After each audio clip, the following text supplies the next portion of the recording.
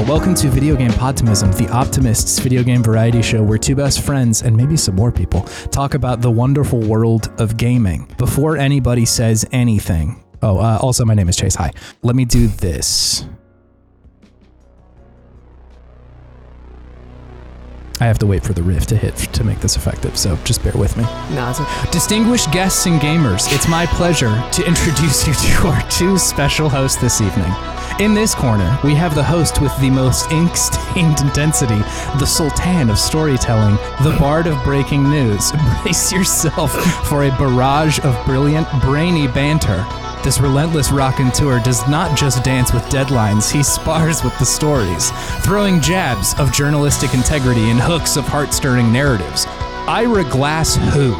This is Noah Hertz. Let's go, baby. Let's go. Let's go. Wow. In the next corner is the public radio prodigy who pirouettes through the airwaves with the finesse of a frequency-foraging virtuoso. Get ready for an auditory escapade like never before as we welcome the radio raconteur with a perchance for pirates and pixelated quests. Our podcast paragon, the One Piece pundit with an ocarina in hand. It's Tori Dominguez Peak. Wow, this is incredible. This is really incredible. You do this for all of your guests? So far, it's Wow. a curse that I've laid upon myself. I've got one more paragraph. So whether you're a Titus lover, a Straw Hat sympathizer, or a Hyrule historian, please welcome the Press Start crew for a symphony of gaming insights, anime anecdotes, and audio allure. It's not just a podcast, it's a journey through pixels and beyond, guided by the Gen Z maestros of the gaming galaxy. And remember, in the realm of Press Start, we don't just play the games, we report the news, goddammit. So let's press start and let the gaming gala begin. Video games, soft Report fade. the news. So what do you do? Are you recording your screen there and capturing No. all that? Okay, you're gonna add that in post. Yeah. Yeah, unfortunately, I've cursed myself in this way that a big part of this podcast is showing and listening to audio at the same time, but I haven't figured out quite how to record my screen into Audacity. So I just have to make it sound. I just have to make it sound good later. One of my favorite my brother and me bits for ages was like when one of them would have like a soundboard they would use. And now that I have used audio editing, I'm just like, how the fuck did they do that? I have no idea how they make that work. It's been a mystery for me for like years at this point. Hello and welcome. Thank you both for coming to do this podcast. Hello. This is a treat. Thank you so much. This is incredible. Yeah, I said a lot of words there, but I feel like I didn't actually introduce you guys. Would you be comfortable doing just like a, hey, here's our deal? Please. Yeah. Yes. Tori, why don't you tell people what our podcast is? Yeah, Noah and I are co-hosts of a show called Press Start, where we report the news on games every week, what we've been interested in, and then we talk about what we've been playing, and we delve into not just games, but also sometimes current events, shows, movies, books, and kind of what it means to be a person in the world and in the society. Yeah, I feel like it needs to be said that like we don't really do a whole lot of news reporting. We rely on the fantastic games journalism that floats around we're in the not world. we're sharing links to IGN in the Google Doc. Yes, but the two of us are people who like work in the news space, and our third co-host Nathaniel also works like in news. So we really enjoy being able to pivot from our day jobs, which requires that we pay attention to, current events and very serious things that are going on, to and in the evening talking about video games we've been playing and focusing on like equally serious news in the video game space. Yeah. One of our early taglines in the show is that we're not games journalists, we're journalists who happen to game. Mm-hmm. So that's our show. As corny as that is accurate. But yes, yeah. That's awesome. I will say, just like personally, the thing that got me started listening to y'all in the first place was just the sheer pitch of a Gen Z podcast about video games. That too. Because I feel like and y'all have said this before too, that the millennial dude voice is overrepresented, which I realize the irony of me saying that, but like still it is a very common perspective. And so it was like pretty fascinating, at least initially for me, to be like, hey, I'm very interested in what people who are not like didn't grow up in the same context think about the same shit that like I love. So that was generally what brought me over to y'all in the first place. Yeah.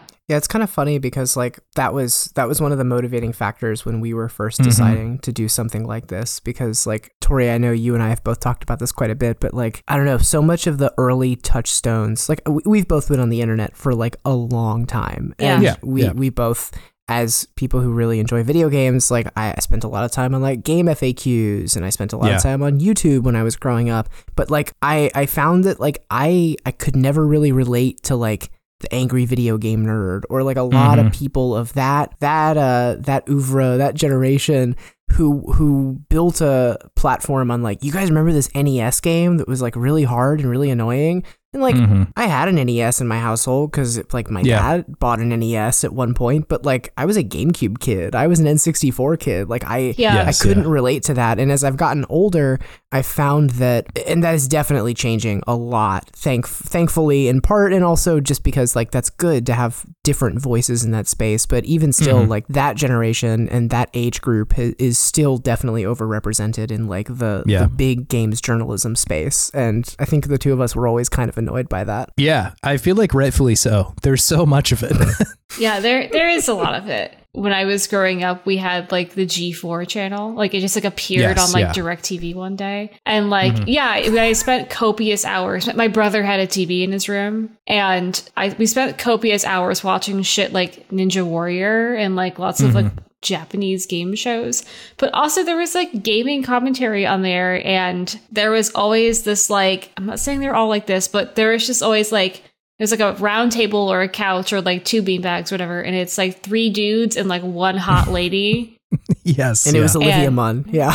Yeah. Yes. Yeah. It's true. And like, I don't know, it just like never really sat right with me. And she was kind of allowed to like be hot and say some like pithy one-liners, but like, it seemed really weird to me that like you had like to be a respected gamer girl, which like that's very loaded in of itself. You had to like, there can only be one of you at a time, and you had to be like really hot. And I was just like, that's not my experience. That's not right. And I think we also grew up in a time when like cozy games and like gaming fandoms on Tumblr and like the rise of things like Animal Crossing became more apparent. So this whole like, ooh, the one girl who games just like didn't make sense because like all of my girlfriends had Pokemon faces. Like it just didn't register with me. Yeah, it feels like a hangover from like the marketing of like the 90s and 2000s of that era. Like it was just so tailored towards like initially kind of like youngish boys and then eventually teenage boys. And there was just really not a lot of consideration giving to like anybody else,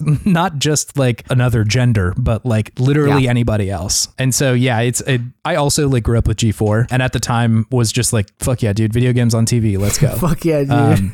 I mean, as a concept, it's great. On my TV. Dude, as a concept, fantastic. Yeah, but like having seen some of the stuff on there, like more recently, I was like, yeah, there's definitely a lens to this that is a little bit more painful to witness in modern day. No, oh my God. Like within the last year, there was this like random tactics RPG published by Japanese video game publisher Atlas that I heard of.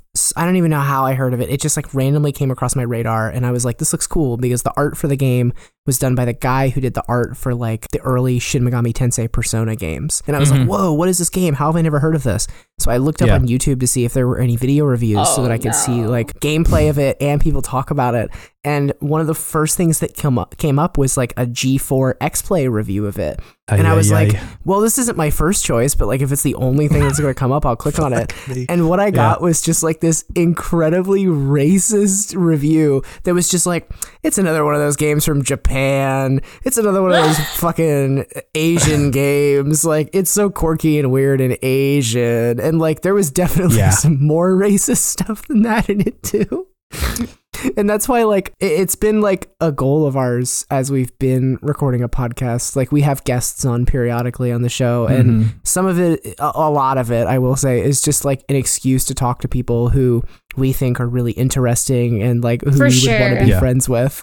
But like, it's been really important to us to like have a lot of women on the show and have a lot of queer people on the show, and like people who don't fall into like a particular gender binary, who are transgender or people of color, and like to elevate this people who have typically been marginalized from the space of like capital G gamer, but like have been there the whole time, you know?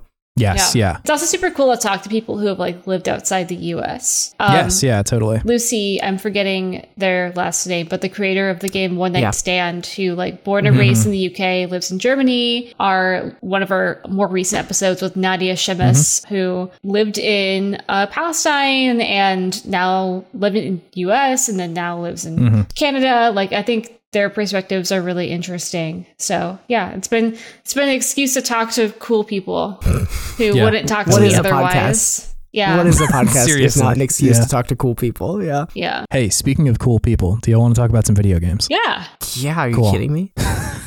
Great. So normally during this part, we just talk about whatever we've been playing. So I want to open the floor to both of you. Talk about any of the shit that you're playing, relevant or not, or whatever. So we did just drop an episode today about our 3-month Final Fantasy X # journey.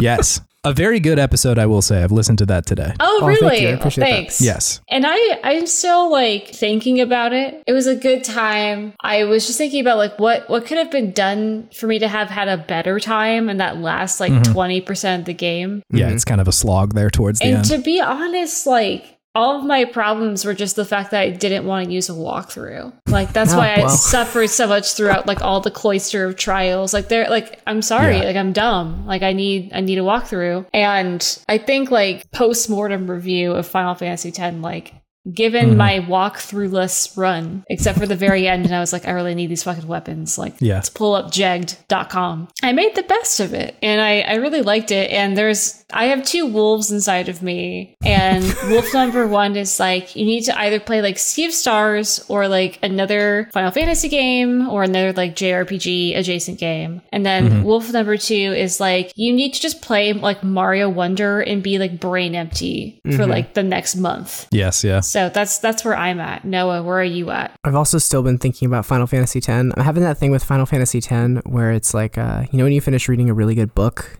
and you like close it and you still have like book reading energy in you where you're like, well, I really enjoyed reading. I could read another book, but like you need time to process the book you just finished. I kind of still feel that way about Final Fantasy X, not because like, oh my God, I'm still sitting with it, but also because like I spent like several months of my life playing that game. I rolled credits on it and I was like, wow, I spent almost 60 hours playing that video game. And it was kind of the same feeling I got when I finally beat Persona 5 when I was in college, where it was like, I spent almost 100 hours with this video game. And it was like, the feeling is not like, wow, that's time I'm never going to get back. It's just like, this is like a piece of art, just like a thing that I spent so many hours of my life with. And I feel like with a lot of video games, especially RPGs, because they have a tendency to get a little long in the tooth, I reach a point with them where I'm just like, I like really want it to end. Whereas I don't feel that way with a lot of other media. And I don't feel that way with like every video game I play either. But like sometimes RPGs like that, it reaches a point at the end where it's like the numbers don't really mean anything anymore. And I'm just ready for it to be over with. So yeah, Final Fantasy X, I say that as if we didn't record a 2-hour long podcast that is mostly us saying positive things about that game. But yeah. No, I agree. The book reading thing. I was mostly traveling this past week, though. I went up to Philadelphia, New Jersey for a wedding. When I'm traveling, when I'm in travel mode, I either like bring my DS or my PSP with me to like embark on a long journey, or I just want like brain off games. And since I was traveling and having just come off of the high of a 60-hour RPG, I played a lot of Slay the Spire on the plane to and from Philadelphia. And man, it doesn't matter if you've put 100 hours into that game.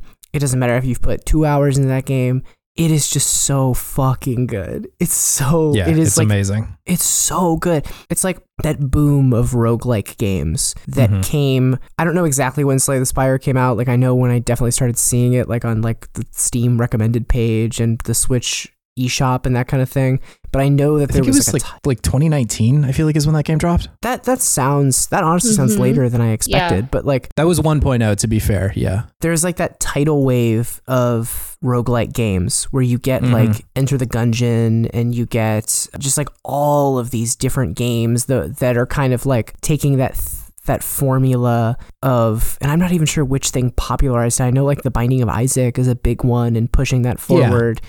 But like Slay the Spire just does such a good job of making you feel like you've never quite beaten it in a way that like a lot of those roguelikes, like a Rogue Legacy is a good one, that it's like when you beat it, I didn't ever really feel like there was a reason to go back to it unless I was going to totally start over. Or like Spelunky. It's like once you get the true ending, it's like you can do a run or two, but it's like, why would you do a run or two? Like you've played this so much. Whereas Slay the Spire, there's like so many things even after you've like beaten it for each of the character types to just like go back and try to beat it at a slightly harder version, or beat it at a slightly harder version after that, or do the daily one that is randomized every time. Like it's just crazy how much of a well of game there is in that game. And since it's a card game and it's focused around deck building, like it sounds trite, but like no playthrough you play of that game is ever going to be the same as another playthrough you play of it.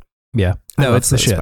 I'm also a deck building roguelike freak. Yeah. Just absolutely consume any of those games that I can possibly play. That was like the meme between David and I, like the first like year or so of Podtimism was just like, there's none of these that I won't play. I'll buy every single one of them and try any of them. And I think, yes, most of my interest in the genre came from Slay the Spire. It's so good. It's so amazing. Because we're friends on like Nintendo Switch, and like I'm a weirdo who loves to watch what other people are playing. Like I love when I'm playing something and it's like Noah's playing Fortnite and I'm like, Please don't look at how many hours I've played Fortnite, dude. Please don't look at how many hours I've played Animal Crossing. But like, yeah, all right, fair. I've noticed that whenever we're like in between games, like we beat a game but we haven't committed to another one, I always see Slay the Spire pop up with you. Yeah. It seems like it's like your kind of like a bread and butter game. I admire people who have bread and butter games. Like my partner does this with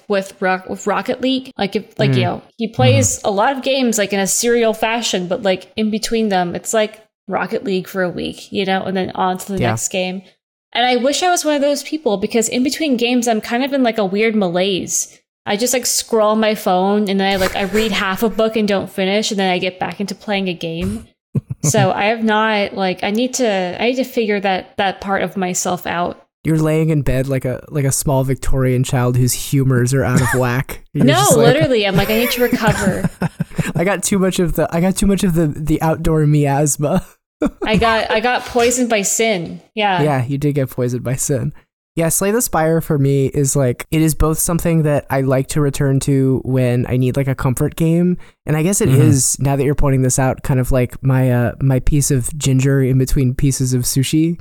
It's like I've finished a long game and I just need to like wash the crevices of my brain out with a deck builder. And like, it's funny you say that, Chase, about like you guys, like that unlocking deck builders for you. Like I've talked about this on our podcast before. Like my first brush with deck building games was when I was a kid. And I was like, oh my God, Kingdom Hearts 1 was so fucking cool. What comes next? And I played Kingdom Hearts Chain of Memories and I fucking hated it. Yeah. Because I was just like, why can't I just press the X button or like press the confirm button to swing my Keyblade infinitely? Why do I have to use cards? It's such a universal memory. It is. And well, you know, maybe it's not. Maybe some children were just like way smarter and like better at cards than I was. It wasn't me. I also was like, what the fuck, dude? And like, I was like that until I was like a college student.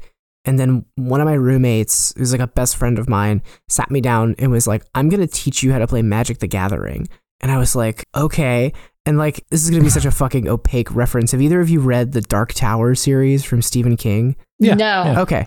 I've read other King books though, like... Okay, then you kind of get the King idea. At the very end of the first book in the Dark Tower series, The Gunslinger, the main gunslinger character, Roland, finally reaches this like evil wizard dude he's been chasing the entire book, and they sit down and just like smoke weed together, and he's just like, hey dude, I know you've been like chasing me the whole book, but like what if we just like smoked weed? But it's actually like mind expanding weed, and the cowboy, the trippy cowboy guy has like this moment where his mind is like knocked out of whack, and he like sees the entire shape of the universe, and it like kind of fucks him up. I kind of felt like that when I played Magic the Gathering for the first time. Yeah, you're having like a turtle who carries the universe on his back moment here. Fucking literally, I was like, I understand how deck builders work. It like unlocked a portion of my brain. And literally ever since then, like I still like Magic, and every other card game I pick up, I'm just like, how can I get into this in an unhealthy way? I had this experience the first time not the first time, but like around the time I started playing D&D, which I was like kind of late to the game on. I started playing in like kind of my mid 20s, and I had like grown up with video games. And so this is maybe stupid to point out, but like so much of video games is just based on D&D. Yeah. Like just the base stats for like any RPG is mostly D&D based. And at least at the time, I feel like so much of the gaming industry was so focused on like just mechanical advancement. And so like for me, it was silly to want to play the pen and paper version. Like why would I play the shittier version of a video game, which is like silly, of course, like D&D rocks. But at the time I was like, I could just play Final Fantasy X, dude. Like, what are you talking about? Why would I want to play a pen and paper version of this? Final Fantasy X already has Orin in it, but paper paper D&D, I have to like make a guy who's like Orin. Yeah, I have to convince someone to do Orin's voice for me.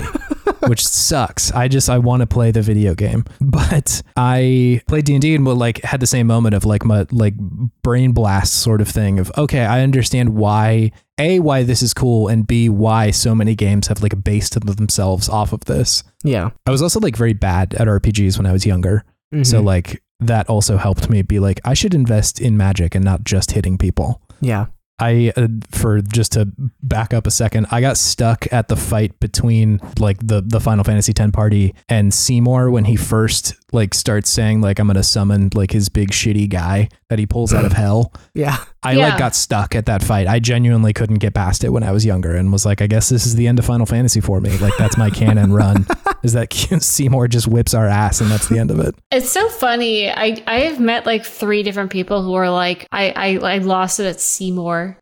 Like variations. I think that's like a really critical moment as like somebody who gets into video games as a young person and then sticks with video games, though, to just like have your ass absolutely beat by something that is numbers based. Because like, like we were talking about this a little bit before we started recording, but like that was when we were recording, like the way video games were marketed for so long is like, whoa, you're a teenage boy. Don't you want to run fast like Sonic? When it's like, the reality is that so much of the history of video games is people going, how can I make ping pong on a computer screen? And then also, how can I replicate the feeling of playing D&D, because it's really hard to schedule all my friends to get in a room to play D&D with me. And like, that's video games. And obviously video games is more than that, but like so much of what we get from like experiences we play in games that come out in 2023, we owe to like nerds in the 80s who were like, all my friends are too busy, so how can I try to program D&D, you know? So shout out to them, honestly. Yeah, huge shouts out to 80s nerds. What was the game that beat your guys' ass numbers wise when you were younger? It was, this is tragic. It was Final Fantasy Crystal Chronicles, the DS one. Hell yeah. I got to the final boss. You're like in hell. Yeah. Or whatever. You and your little like chibi friends and your little Moogle. And like, it's like end game, and I just couldn't beat the final boss. And it was one of those like fuck you situations where like I resaved at the point of no return, so I couldn't like. Oh no! And God. so I just had to like, I just stopped. And the thing is, like, I'm actually pretty impressed with myself because I played this when I was like 9. So the fact that I got myself to the final boss, that's shocking. I just needed to not save and then progress. I should have just like, before saving at the point of no return, I should have just like grinded for like literally 2 hours max, and I would have beaten it, which makes it all the more tragic. Oh man. So I live close to where Limited Run is based in North Carolina. They have a store here, called Limited Run Retail, and I go there like every so often just to see like what they have. They have a mix of like limited run stuff and also like retro games, and they've also started selling like retro video game guides. And they had a Prima strategy guide for that Crystal Chronicles game, and I almost bought it, even though I don't even own that game anymore, because I was just to like, feel something. Just to see how it ends. Yeah, just to feel something. So that was my first experience with getting my ass beat. That era of games too, you were talking about like needing or wanting to not need a guide to beat Final Fantasy X. And like, I know it's possible, and there's a lot of games of that era that it's possible from, but like, I remember so much of like game design was just influenced by people, or maybe it was Prima who was pushing this, but like needing to buy a strategy guide to be able to even have a shot at beating a game was like totally necessary. Yeah. When me and my friends were like playing, or not even some of my friends, like the people I went to school with, not even my friends, when like Ocarina of Time was hot, I was known at school as a kid who had a strategy guide for Prima. And so like I would get like phone calls at my home, my place of rest, and they'd be like, "Hey, can I talk to Chase?" I'm like, and my dad's like, "Yeah, sure, whatever." And he gives the phone to me and he's like, "Hey dude," I'm like, "I haven't talked to you at school in like 6 months. How do you like, A, how do you have my phone number? But B, what do you want?" And he's like, "Dude, I'm stuck in Jabu Jabu. I need help." Oh my God. And that was like our way of getting through this shit. Because you were just like game FAQs for your entire school. Yeah. But like a guy. Instead of just a guy. That's crazy. I remember like when I was younger, I had the game guide for Pokemon Emerald on the Game Boy Advance, and love Pokemon Emerald. 3rd gen Pokemon's great. It's great. But looking back, I remember at the time being like there are puzzles in that game that require that you know Braille, and like what? I didn't know Braille. Like and the guidebook just had like, hey, here's the Braille alphabet in the back, and like you would come upon you'd come across a wall, Tori, that was like, it would be like a wall of things, and you click a little box, you'd press A, and a text box would pop up, and it would be dots, and then the Braille of those dots would spell out like, use HM cut, and you would just use cut on a wall that it does not look like you should use cut on, and then it would open up the next chamber, and this was how you got like Reggie Rock and those guys. And oh my God, at the time, this is like, bonkers. I would just use the strategy guide, but I remember like a few years later looking back and being like, why the fuck did they do that? Yeah. Were kids going to the library like checking out books on Braille? Yeah, that's the thing, is like, I just find it unrealistic that like people would know how to do these puzzles. And it's possible that the game designers were making this as a way of like, here is the section for the absolute people. Not that like knowing Braille is weird, but like a kid who doesn't know Braille and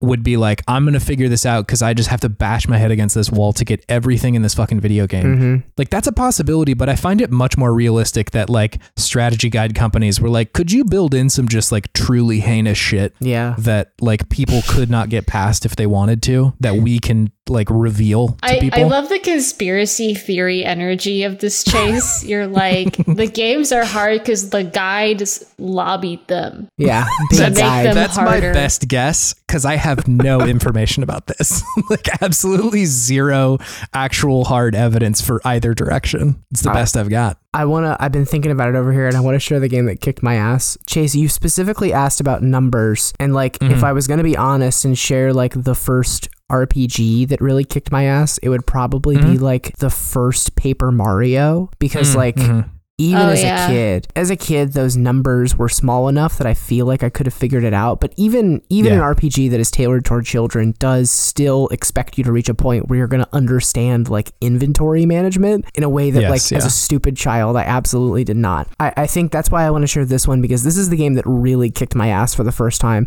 And it was because I didn't understand inventory management and like saving or like any of this stuff. And to set the scene, the year is 2003. The Lord of the Rings movies are so fucking hot, and everybody is just like EA has already made the hack and slash like Two Towers and Return of the King games.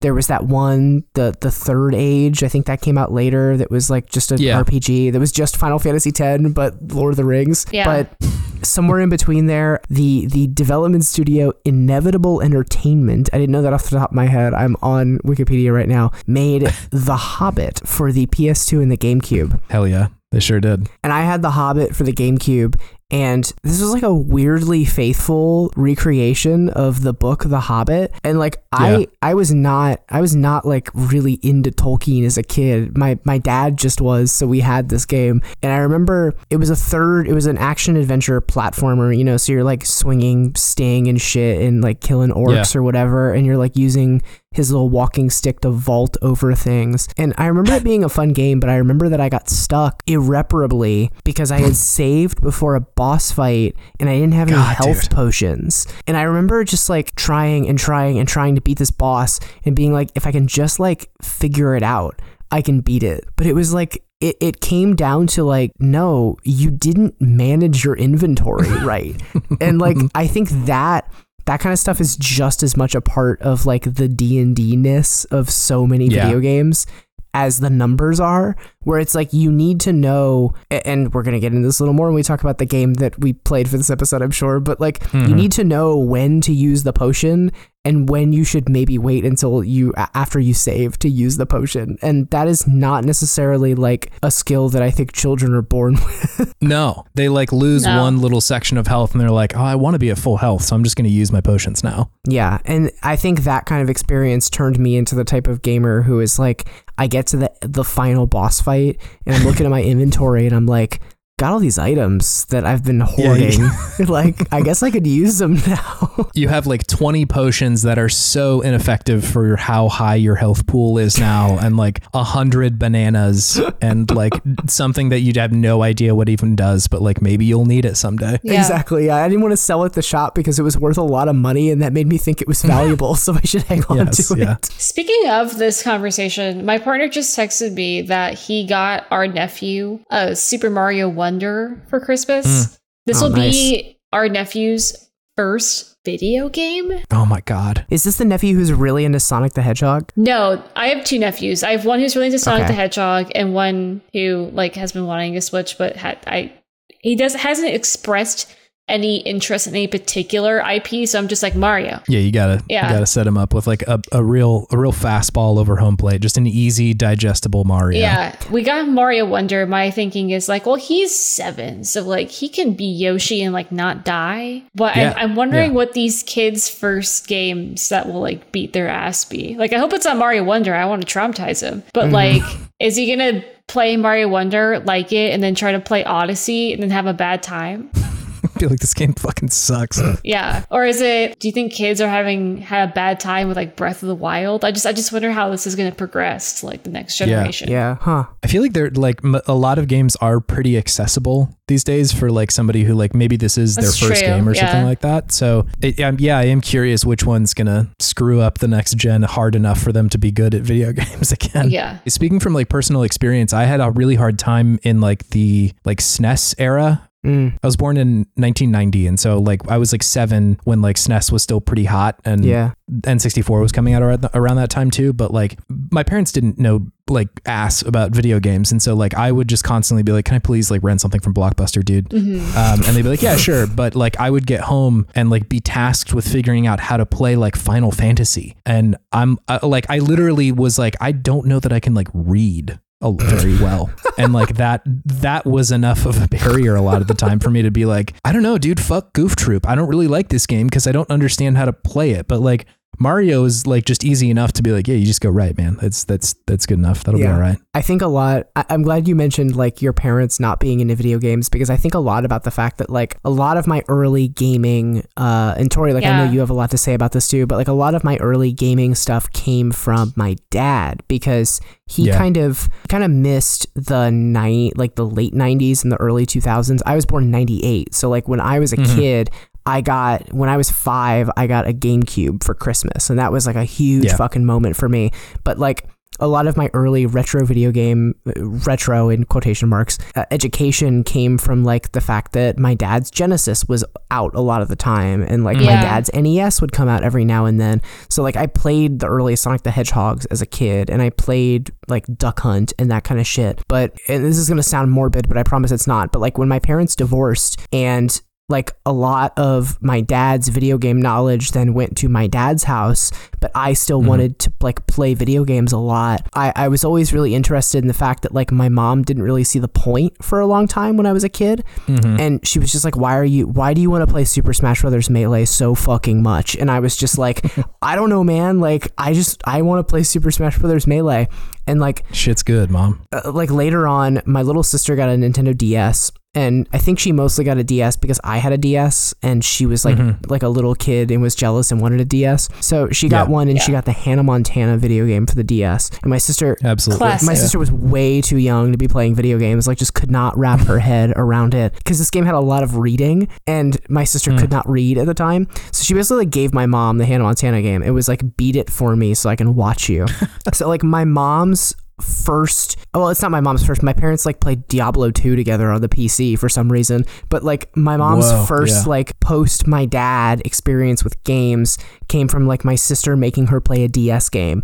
And then I remember after she beat that, she like earnestly sat down like 10-year-old me and was like, I really kind of liked that experience, even though it was a bad game. What game should I play next? And at the time I was playing Pokemon Diamond, and I was like, you should play Pokemon Pearl. Oh, wow. And this was like 100% selfishness. You know, it was like, if she gets Pearl, I can get the Pokemon that I can't get in Diamond. But what I ended up getting out of that was like a parent who fell hard for Pokemon, and like then up through like pretty much up through being a high schooler, like when the new Pokemon games came out, like my mom and I would each get them.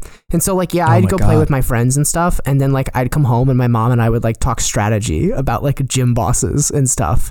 So it's like the fact that games are, a lot of games at least, especially Nintendo games, are trying to be more accessible, not just to kids. Like I always get a little annoyed when the conversation turns to like, and this mode has this for kids, because I think it's kind of reductive, you know, like it might be for like mom who's never played a game before, or like older sibling who missed the past 4 generations but really wants to play with their nephew or that kind of thing. And I think the one voice that was largely left out of like games journalism in the casual game boom of the Wii era was like the person who thinks it's cool that casual gaming is getting more people into gaming. And like, lo and behold, now we have more people into gaming than there ever have been. Yeah, absolutely. Yeah.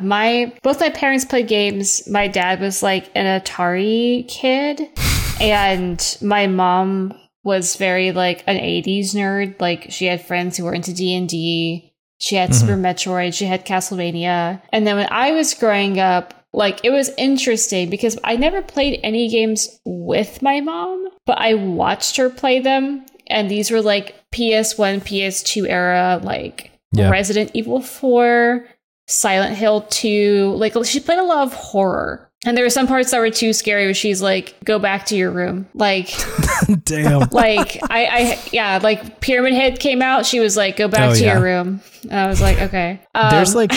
There's so much gory shit in Resident Evil 4 that like is probably fine. But like, yeah, dude, the moment Pyramid Head shows up, I'm like, we got to clear out of here. Like there should be no children in the room right like now. For real. And then as I got older, she and my brother would play stuff together. So I would just watch them play stuff together. And so it was a lot of like Bethesda, so like Oblivion, Skyrim, Fallout stuff. And so like I developed an appreciation for RPGs via that. And then the Nintendo like hand-me-downs I got. And then horror, it's so interesting because I grew up watching like a lot of horror, but like I still haven't played much of it myself. So yeah, that's it's sort of interesting. That's so cool. This is honestly making me very relieved because again, the voices that I hear on the internet are of my age. And I think like I was about to say my story is not for the faint of heart. I was about to do a Titus thing, but like what I'm getting to, this is my story. I was a gamer in the 90s. No, oh my God, dude. I can't do this character. What I was going to say is that I feel like that story is kind of common of like my parents don't know ass about video games. And like I will, with just one little asterisk real quick, my dad loved Doom. My dude was crazy about Doom. Okay, dads love Doom. That's true. Like my dad, dads love Doom. Yeah. It's a fact. It's like fast enough. I don't understand, but yeah, it's like catnip to 90s dads. But I'm like looking at like, you know, maybe like starting a family in the next like year or so. And I'm so concerned about how do I present this to a kid and not just look like a fucking dweeb, because I want to have a Smash Brothers partner or a Mario Kart bud. But like, I feel like it could so easily be presented as like, oh, it's like dad's nerd shit, you know, like how stupid and weird. But hey, good call out on sending kids out for horror, because I really don't want to stop playing like Resident Evil and Silent Hill. Yeah. But like, there's a path here. There's a way to do this. It's fun. Like, so I was saying, like, I have 2 nephews, and so one is getting Mario Wonder, and then the other one is 5. So I don't think I can give him Mario Wonder. I think that's a little too hard. So I think I'm gonna get him like isn't like the Let's Go Pikachu. Oh yeah, like one of those. Those games are good too. Yeah. What's really funny, Chase, is my 5-year-old nephew. This is like the most. Every time I tell people this, like their brain explodes. My 5-year-old nephew loves Mario and Sonic, but that's because he watched the Sonic TV show on Netflix and the Mario movie. Like those are his entries into that video game IP, is like the Chris Pratt movie and the Netflix show. That's so crazy. So like future Chase's kid could get into Mario ostensibly from the movie or whatever non-video game Mario content, and then that's the gateway into playing Mario Kart with his dad. So future little Chase is gonna watch the Onimusha anime and be like, dude, please tell me what the origin of this cool anime is, and I'll point them to this episode, maybe. There you go. Let me just real quick before we go all full Onimusha, I did want to mention that I've played and beat, and I'm sure I'll talk about this a little bit more in another episode. But I played and beat Earthbound recently, and I know that that's like a good game for both of you. Yeah, it's a good one. I listened to the first couple Press Start episodes that came up for you almost immediately, Noah. And I also listened through the episodes where you were playing through it, Tori, and like both of you had a pretty good time with this game. Yeah, it was great. I also thought it was amazing. Like this is another game that I tried to play when I was a kid, and I was just like, I don't fucking get it, man. Yeah. Like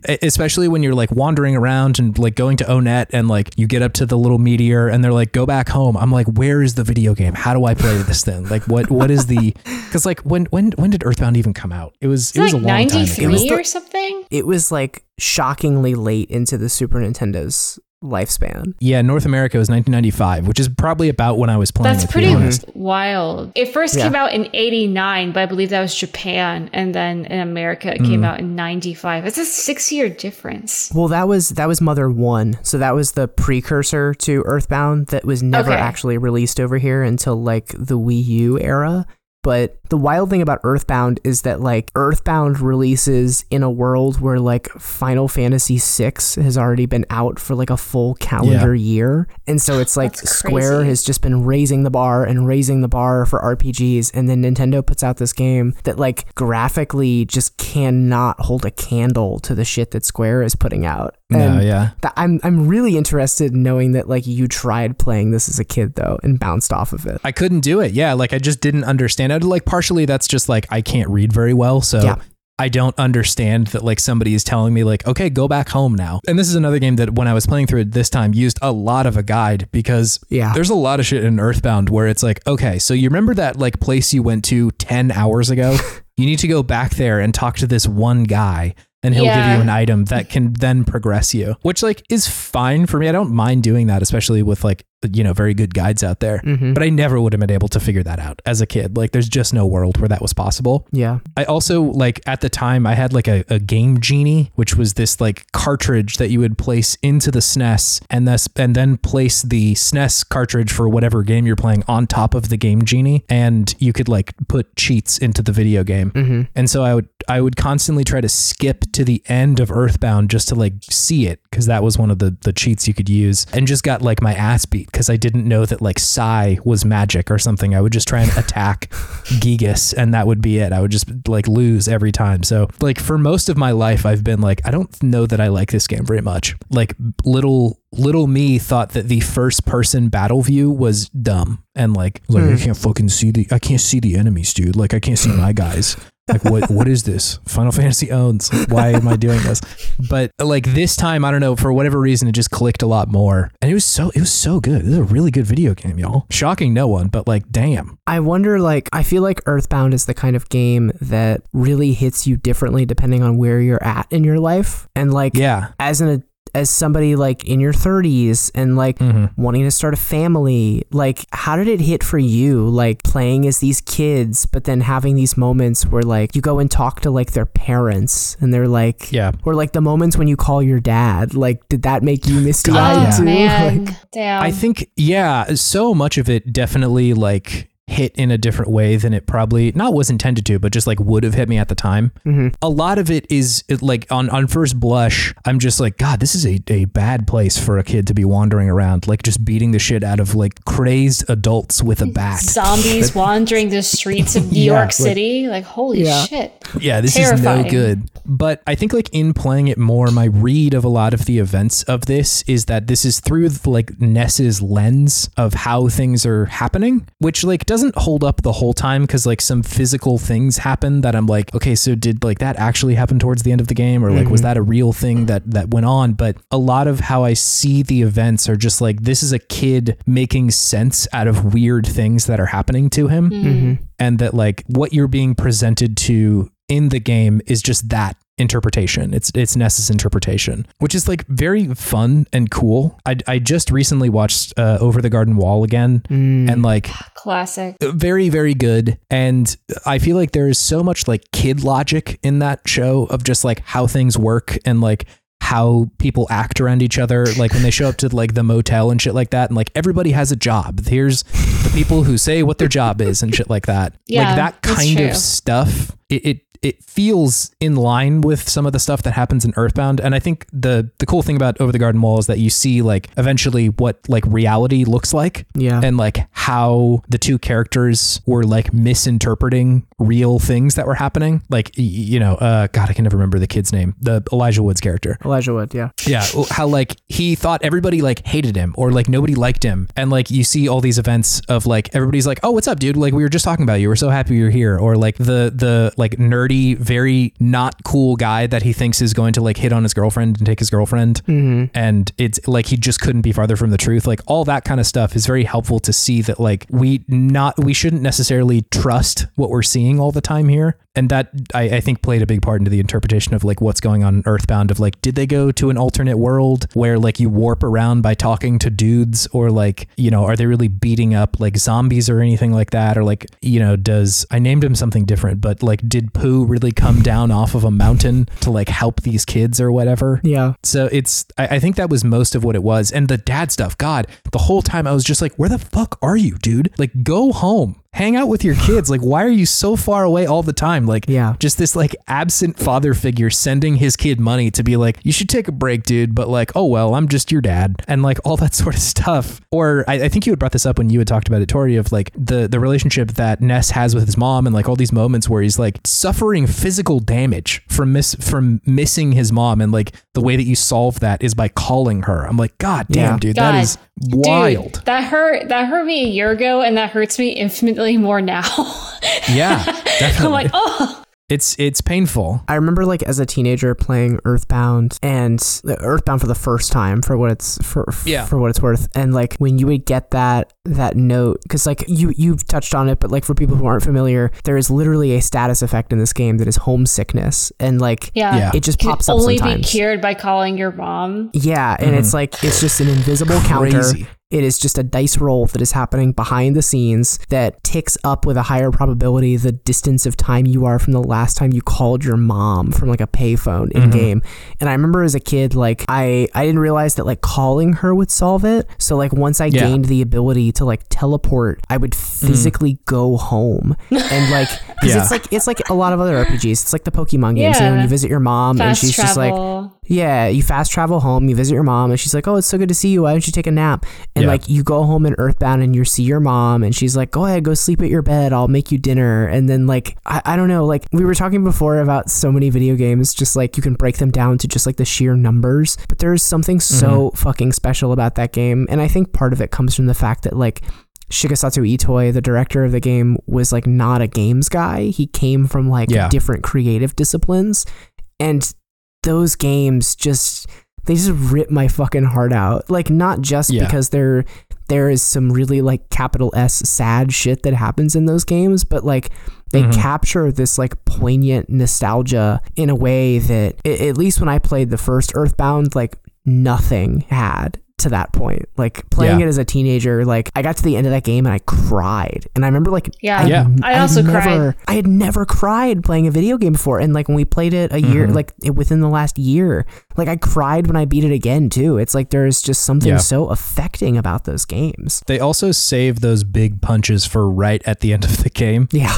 90% of Earthbound is like, look at all this weird shit. There's a guy that comes down from the ceiling and takes a picture of you every now and then. Aren't these people kooky and weird? And then, just the last 10%, they're like, no, we're going to fuck you up now. Yeah. This is the part where, we're going to actually punch you. It's wild. The ending of that game really, really hits. Yeah, and it's cool because it's like, not to be all like, oh, children used to have it so good, but like I think children's media in a lot of ways really, at least popular children's media, like I know there is still obviously children's media that does this, but like popular children's media used to like really challenge kids and still like make them experience complicated emotions. Like I think a lot about like the Amblin like 80s stuff, which like I obviously wasn't alive for, but like my dad was a dork, so like I was watching I was watching E.T. and I was watching that kind of shit when I was a kid. Yeah. So it's like that's the kind of stuff that like it respected the children watching it enough to still let them experience complex emotions and still let them like feel hurt watching things with the knowledge that like you're in a safe place where you can experience these complex emotions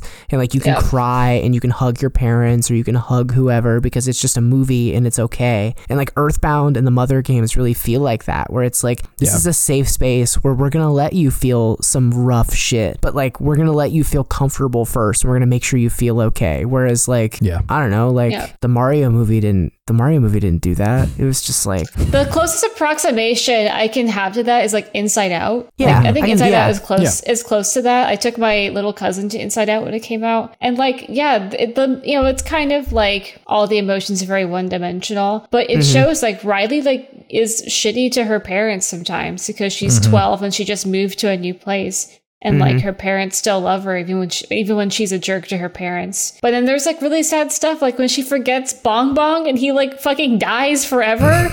This shit's fucked. God, like I was just talking about how fucked up that is. Like to my wife, because like I think the worst thing about that scene is that he like looks down at his feet like evaporating and like essentially he's like Tidus in Final Fantasy X. I was just about to say he's in the sending ceremony and he knows he's dying and he's like, okay, I'm not going to make it out of here, so I can at least help her. And he's like happy and joyful and like stoked that she finally gets out. Fuck you, Bing Bong, whatever your name was. I can't handle that shit. Yeah. I'm like 30. I'm 32. Yeah, I know. And the next one's coming out. And in the next one, she has anxiety. Like they get to introduce mental illnesses, I guess, next time. Yeah. Like, God, I'm not ready for this. No, absolutely not. I wonder if my mental illness is just a little guy. I wish I could talk to him. Yeah. Be like, cool off, dude. Yeah. Could we like just chill for a second? I would love to like take a plane ride and that be a normal thing that I can just do without having to like medicate myself. That would be so awesome. Yeah. Ay. Anyway, Earthbound was really good. I want to bring it up again, but just like wanted to talk to people who I knew also liked Earthbound. I'm glad to hear you enjoyed it. I'm really glad to hear you enjoyed it, especially since like, I mean, I could talk for another hour about Earthbound and I won't, but like, talk about generational differences. Like it's really interesting to me to hear that like, this is a game that you like organically tried as a kid. Whereas like for me, my only exposure to the series was like Ness is a guy in Super Smash Brothers. And I wanted to have like, me too. I wanted to have an encyclopedic understanding of where all the Super Smash Brothers characters came from, and also this came right at the time when like I was really delving into like SNES emulation and N64 emulation to kind of like fill the gaps of things that I didn't know from my own childhood.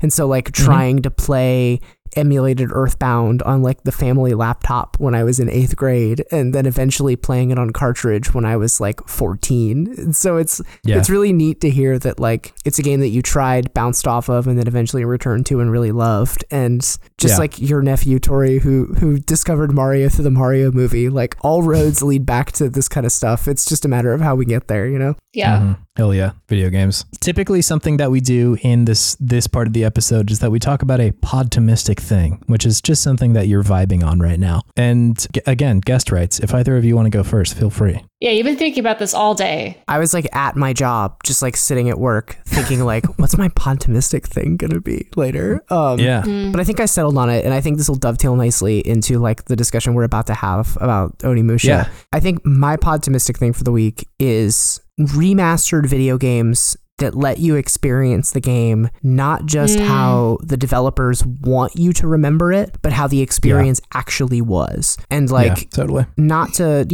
dip too much into the Onimusha discussion, but like before I eventually played this game on the Nintendo Switch, as I know the two of us did, all three of us did for this discussion. But before I did that, I went to my local video game store and I called them up and I was like, do you guys have a copy of Onimusha for the PS2? And they were like, yeah, we do. And then I drove by and picked it up, and nobody asked why I was so interested in playing Onimusha, which kind of upset me. And so I came home and I started playing it, and I was like, oh, this game has tank controls. Like it had. So I played like the first 30 minutes on my PS2, and then I switched to the Switch after that. And one of the interesting things about it is that like the Switch version, if you use the joystick, lets you use just like normal 3D movement controls.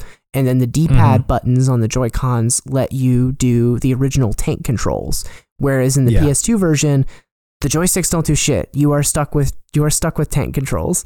And like, I thought it was just really special that like that is a game that was intended to be played with tank controls. Like it was clearly built for a D-pad movement. But like I thought it was really cool that they not only let me experience it in a way that like ostensibly had a better quality of life than the original one, but also like was how the game originally played.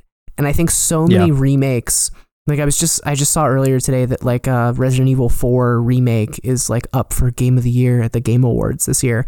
And like one of the things I heard a lot about that game, which I did not play, was that like it helped people play that game and see it in a way that they remembered playing it in the 2000s for the first time. And I think there is definitely space for that kind of a remake. Like I think that's really cool. But also I think since gaming is a medium that historically has like really bad archiving and like a very, very bad institutional memory, I think it's really cool when remakes from companies, like big companies that would stand to put out a more polished product, are just like, this is how this PS2 game played, you know?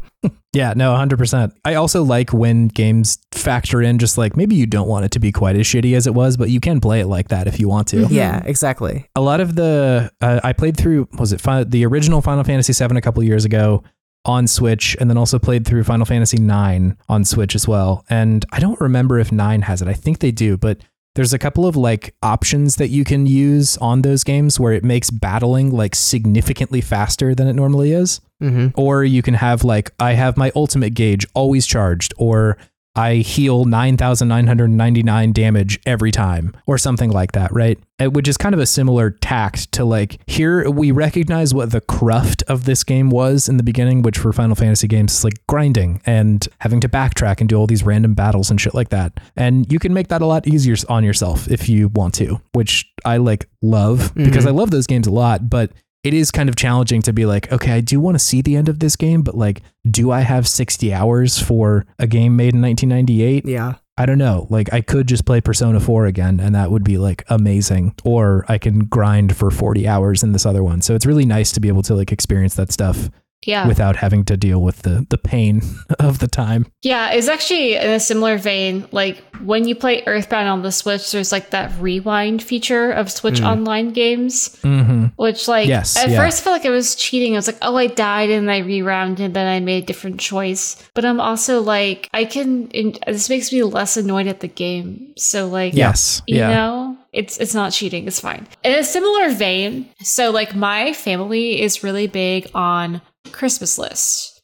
Like my family is very like I'm learning that this is very unusual. So growing up, we were told like after Halloween, stop buying things for yourself. It's Christmas time. So if a game came out after like Halloween, like, sorry, bud, like you better put it on your Christmas list. And I also come from a family, this is another thing that plays into this. I also come from a family with a lot of December and January birthdays, which I think is why my parents were so like, do not fucking buy yourself anything. You're going to blow it. Yeah. Yeah, because they had not one, but two things to buy. Both my brother and I have close to Christmas birthdays. So they were like, stop it. So this is extended into adulthood. Now I have a nephew with a December birthday. My dad also has a December birthday. It's never ending. And so I had to submit my Christmas list as a 24-year-old adult. Hell yeah. And I am realizing that every game I asked for on my Christmas list is a remake or a port. Hell yeah. And I actually really like that. So for context, I asked for Super Mario RPG,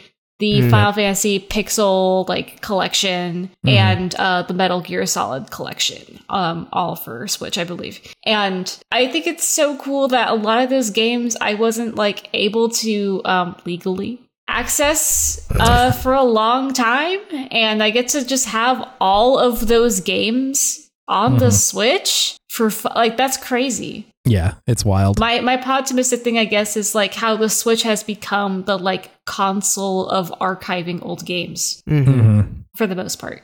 Real quick, I want to share, this is not really, I guess in a way this is about archiving old games, but I was at a wedding this past weekend from when we're recording this for one of my partner's cousins, and like she has a handful of cousins, and like all of them were at this wedding, and I've met all of them at least once at this point, and there's a few of them that like we've joked that you meet people sometimes when they're like 18 and it just does not seem like they have fully formed brains, and it like it's you joke about it, but it's like they don't have fully formed brains, and then you meet them again when they're in like their early or mid 20s, and it's like, you're a human being now that I can like carry on a conversation with. And so like her youngest cousin is kind of at that point now. Like I was able to interact with him in a way that like the last time I saw him, like I just didn't really talk to him, and part of that is that he was 21 now and kind of drunk, so like we were having like a longer conversation than like we literally ever had. And there was a moment where it was like midnight, he had to get up early the next morning, and so he was leaving the after party, and so he like went to like give me a hug and say like, hey, it was nice talking to you, and he looked down and I was wearing my denim jacket which has a foxhound patch on the one arm, and like this is somebody who like all of our conversations had been about like family stuff, or like him telling me I just had rum for the first time and I thought it was pretty good. And then he sees my foxhound patch and he was like, I like your patch. And I was like, thanks. And I had a split second where I was like, does he think I'm in like a right-wing militia or something? And then he was like, he was like, which one's your favorite? And I was like, MGS2 is probably my favorite. And he was like, oh man, I haven't gotten that one yet, but I've played 3 and 5. And I was like, I just had like this tender moment with like my partner's cousin who like before this day I had only exchanged like maybe 15 words with over just like video game paraphernalia. And like I know that if I was too young to be playing MGS3 on the PlayStation 2, this kid who turned 21 a week before this wedding definitely was too young to be playing MGS3 on the PS2. So yeah, I'm with you, Tori. Like, it's really special that it's like we can bond over these games no matter like where we played them, and even if the ports are subpar sometimes, like I've heard those MGS ports are, it is still at least like opening the door for people to experience this kind of stuff. Fuck yeah, video games. Video games are so cool. Real quick, I want to share my optimistic thing this week. Please. Which is, it's a good parry, everybody. A good parry in a video game. There's just nothing quite like it. And in the game that we're going to talk about here in a second, there's a very good parry. Like the screen like flashes like anime white for a second. Yeah. Samanosuke moves like the speed of light and comes around somebody and just like cuts them in half. It's a one-hit kill. Amazing. That always feels just so good. Great parries in a lot of games. I feel like Bloodborne comes to mind for a good parry. Any of the Dark Souls games, they all get great parries. Metroid Dread also. Yes, yeah, totally true. The that one, and I think Samus Returns I think had one too, where she kind of like whips her arm up and that like parries people. Good as hell. Really, really good. Which, hey, why don't we talk about the main game that we came here to talk about, shall we? Yes. Yeah. Let's do it.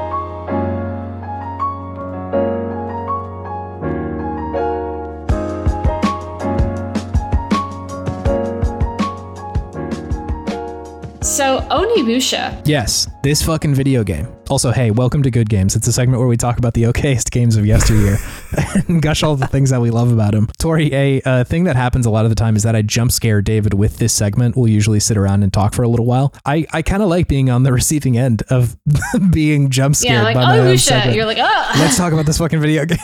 Can I just say that, like, as somebody who really enjoys video game podtimism as a podcast, it feels really special to to hear, hey, it's Good Games, and like I'm ready to talk about a good game. I'm ready to talk about the okayest game that I played this week.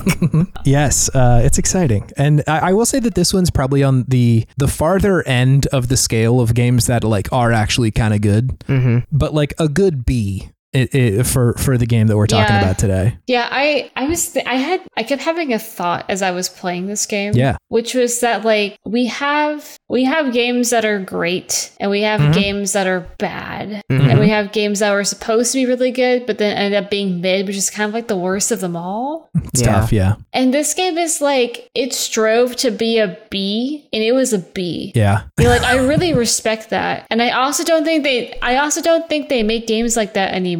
I don't think so. It's very much like it feels like kind of a mid-budget title where they were like, I don't know, let's make Resident Evil, but like in samurai time. Yeah. And let's see if that works. I like how they play kind of fast and loose with some of the theming because I was expecting like Onimusha, okay, it's going to be like very feudal Japan, which it is, but there's also like a Frankenstein ass plot in the middle of it. And like, you're like, okay. Yeah. And it's amazing. There's some earthworm Jim looking ass enemies too. And you're like, they really are. Okay. Talking about the Reynaldos. Yeah. So I really like knowing too that like this game was born out of like some of the guys who worked on Resident Evil being like, yes, yeah. You know what would be really cool, man, is if like Resident Evil but samurai. Like that's but where that is 100. That is not even joking. That is where this came like, from. Yes, yeah. Weed and Mountain Dew Code Red fueled idea. Bro, it'd be so cool if it was ninja. What if Claire Redfield had a samurai sword though? Yeah. And it's Let me set the stage for this discussion a little bit with a couple of hot stats about this video game, just so we can all be on the same part here. The hot stats. Yeah. Hot stats. Okay, so Onimusha, this video game, came out January 25th of 2001 for the PlayStation 2. This was originally planned for the N64DD, standing for disk drive, which was this like short-lived Japan-only expansion for the N64 that like would let you use discs because they were like, man, I don't know if we can do this on cartridges and shit. And then for a moment moved on to being a PS2 game or a PS1 game, and then finally arriving and being like, okay, this is actually going to be a PlayStation 2 game, which just for context, the PS2 came out in North America in October of 2000. So that was like not that long after the console actually shipped that they put this game out too, which is bananas given some of the like graphical stuff that is going on in this game, but we'll get there. This was made, of course, by Capcom, who makes like thousands of video games. But I think the important stuff to note is that this was produced by Keiji Inafune, who's this like kind of legendary Capcom producer who did like most of the Mega Man games, like produced most of the Mega Man games. It was like the base version, X, Legends, my beloved Battle Network, and he also produced the Minish Cap and Resident Evil 4. It was also directed, I know, with the fucking lineup behind that dude. That's a crazy ass lineup. And then he made Mighty Number 9, which was a challenging video game. It was also directed by Jun Takeuchi, who like also worked on the Resident Evil games, and like you'll see a lot of the staff that was on the Resident Evil projects also on this one. So like there's clearly an influence from that game, and I think that's like obvious if you play it or have like seen a Resident Evil. I do have a review of this game by the outlet PSX Extreme, which is a love that name, which I was not familiar with. I took their review and ran it through Google Translate a number of times to mangle it and fuck it up real good to get like a nice artist's interpretation of what they thought about this game. I'm so excited. So I'll read that for you now. Ultimately, I wouldn't worry about what I was saying about buying Onimusha. Maybe the game will reach the 1 million mark sale in the US and eventually Japan. This is the truth. All players are encouraged to leave Onimusha as soon as possible. We recommend that you order this game immediately, now. If the Japanese version is any indication of the strength of the American version, it would definitely be a video game. I should also mention how much Capcom spent on Onimusha's marketing campaign, TV, print ads, online advertising, and even TV. We are sure that gamers of all genres, especially Resident Evil ones, will love this classic game for its stunning visuals and impressive Onimusha gameplay. So wait for Onimusha over, and the wait for Demon Might Sad now begins. And they gave that a 9 out of 10. That's amazing. Yeah. I think that Demon Might Sad is a reference to Devil May Cry. I'm not positive about that, but that's my best guess. I really like Demon Might Sad. Wow, what a name. They're really, they were right about one thing, and it's that this game does have Onimusha style gameplay. It really does. Yeah, they deliver on that promise. You know what's crazy? So Noah and I have talked extensively about how insanely fucking stacked 2001 was, as a year for games like Final Fantasy X and Eco and Halo and MGS2. This game also came out in 2001, and Devil May Cry also came out in 2001. And so it just keeps getting progressively more stacked. It's interesting because we're living through a year right now, 2023, where the discourse is the best year in gaming ? And we've had some great games. But 2001 managed to have 20 good games. And this year's had 10 good games. And we're best year in gaming of all time? I'm I don't know, man. You see these years pop up every now and then where it's just how the fuck did this all come out in the same spot? Yeah. But also the commitment of how long it takes to make a video game was so much shorter at the time. Yeah. It's true. You had people just running through video games I don't think this is going to take all that long. And that's not the rule. There are definitely situations where games took years and years and years and years to make. But the example of, and this isn't a good workplace, but the difference between Ocarina of Time and Majora's Mask coming out within what is it, a year or two of one another? Yeah.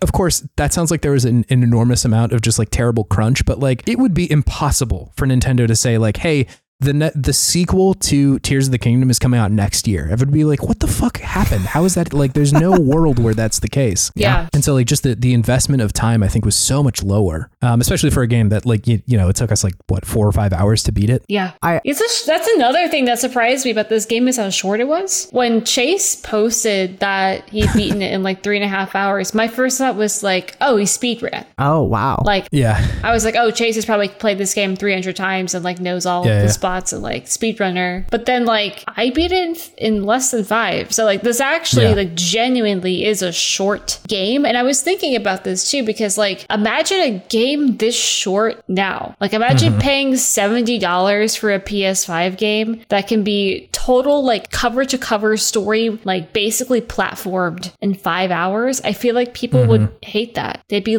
I spent $70 on this. I don't know. I mean, this is to say games have always been expensive relative to the currency of the time. I saw someone compared the price of certain N64 games in the 90s to now, and adjusted for inflation, some of those games are actually $80 and $23. James, games have never been cheap. James has been so expensive forever. Games have never been cheap, but I also feel we just don't have that type of tolerance for a game this short from a large publisher, if that makes any sense. Yeah. Yeah. A lot of the reviews did call that out of being this is awfully short for a video game. And so I feel people talked about it at the time, but in hindsight, it's very bizarre. This is something that David and I talk about a lot because both of our appetites for long games is just so small. I don't really want to play a 100-hour game very often, Oh man.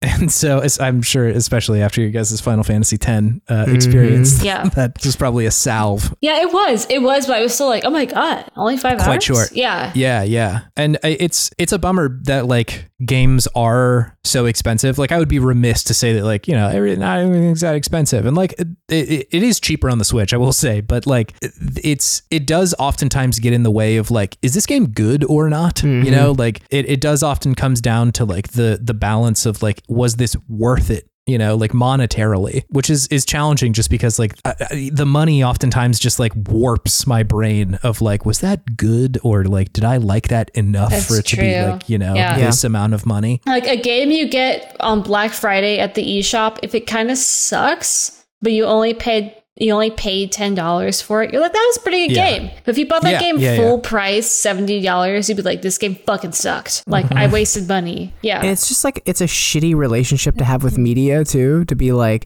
I have to get $60 worth out of this. Whereas like, I don't know, if I check out a book from the library and I don't like it that much, I'm just going to return it to the library. And it's like, no harm, no foul. But like, if I spend MSRP on a video game and I don't like it, that's like a lot of money that I'm not getting back unless I sell that bad boy on eBay. And I think a lot of this, like a lot of things comes down to like I wish the game preservation was just better. Yeah. Because like if there was a library for video games that you could just like go check Onimusha out at, I bet our conversations about video games and about like the quality of them would change a little bit because it would just mean that games that are really new are kind of expensive and like, okay, that's fine. And like the longer that games go on, like the more somebody who is just getting into it would be like, hey, I've never played Persona 4. Like, let me go check that out from the library and check it out. Yeah. Versus like having to pay $60, $70 whole on the Switch to be like, do I like this or not? Like maybe you don't like very good games about high school and the other world, but it complicates the situation. I wish games were just preserved better. I wish they were too. But I'm glad that Onimusha was preserved enough that we could play it for this. Yeah. Top level, just like how do y'all feel about this one? It was fun. The combat took a little bit of getting used to because I need a dodge roll and there is not that. It really bothers me. That part really bothered me at first, but I was like, all right, this is the block and parry game I see. Or what I would do is when like a guy would swing a big sword, I would just run around and hit him in the butt, Yeah. So once I got into that, I was like, okay, I get this. And it was fun. I actually love the puzzle parts of this game. Yes, I love the treasure boxes where you have to like do the first row of numbers, like 1, 2, 3, 4. Very fun. I love the puzzle. There was one part about this game that you never get to a frustrating part where you're like, I admire this. Like I'm yelling at the TV, but like I admire this. You really committed to the bit. And this part happens like somewhat early in the game. You and Kaide do this like back and forth puzzle sequence where you're like pulling levers to get to another room. Yes. And then you have an unskippable cutscene, and then you have to walk across these tiles where like the other tiles on the floor open up like trapdoors. Yeah. If you fall through, it's game over. You have to do the previous puzzle sequence and do the unskippable cutscene again, right? Mm-hmm. And it's not over. After you go through that room, you go like Samanosuke gets like Indiana Jones trapped in a room with like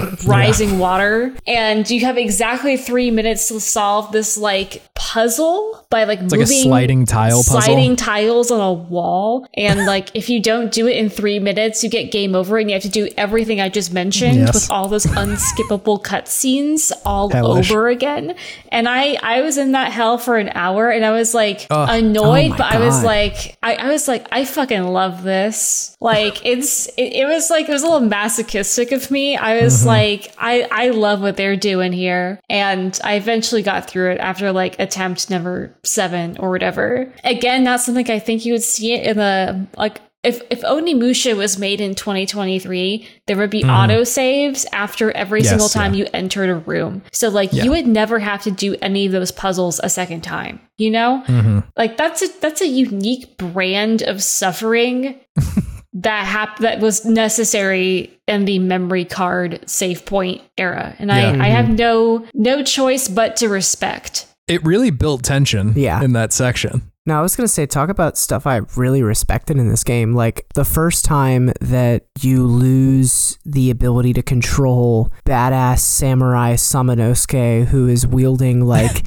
the demon gauntlet that allows him to slurp up the souls of demons after they die so that he can upgrade shit. Like you then take control of Kaide, this like badass ninja who does not have a gauntlet that lets her slurp up demon souls and is equipped with just like a knife and some kunai, and that's it. And I was really blown away the first time that happened by like the way it recontextualized like basic enemy encounters that I had kind of started to just like breeze through. Like now all of a sudden the weird zombie demons who move really slow and only took you like 4 hits to kill with Samanosuke take like 20 and take like a huge chunk of your health bar if you get hit, because Kaede is like not imbued with demonic power to help her beat these guys.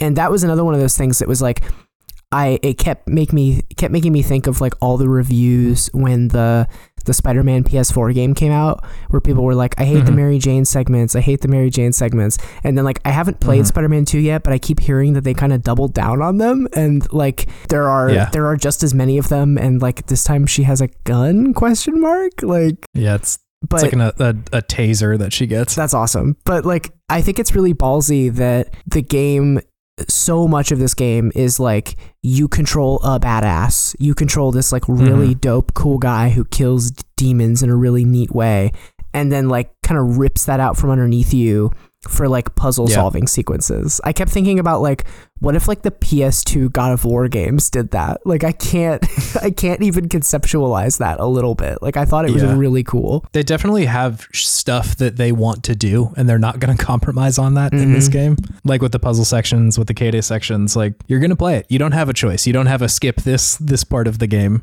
button. But I think it is aided by the fact that it is pretty short in that way, that like those sections are, 15, 20 minutes. They're not that long to begin with. And so it does allow you to feel less powerful for a moment and then be like, fuck yeah, dude, it's Samanosuke time. I got my swords back. Let's go. Which is really satisfying. It's like the same sort of feeling when in Breath of the Wild, when you go to that like island way off the main continent and it like takes all your items away. Yeah. And the challenge of it is to just like redo the loop of Breath of the Wild right at the beginning of the game, where it's like, I have nothing and I have to make this work. It's a similar sort of thing where it's like they induce a certain amount of powerlessness on you, which then like recontextualizes your relationship with the game all of a sudden, which is like cool. That's a cool move that they're able to do. Yeah, it's like Kaede is kind of like hard mode. And they always bring her out at these moments when you've had enough time to upgrade your weapons or go through some sort of challenge. You're like, this game's easy. And then it's like Kaede time. Like she has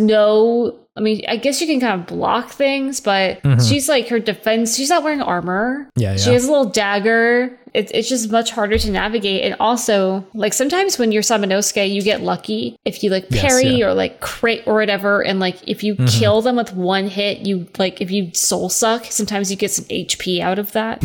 And with Kaede, like you don't get that. You don't.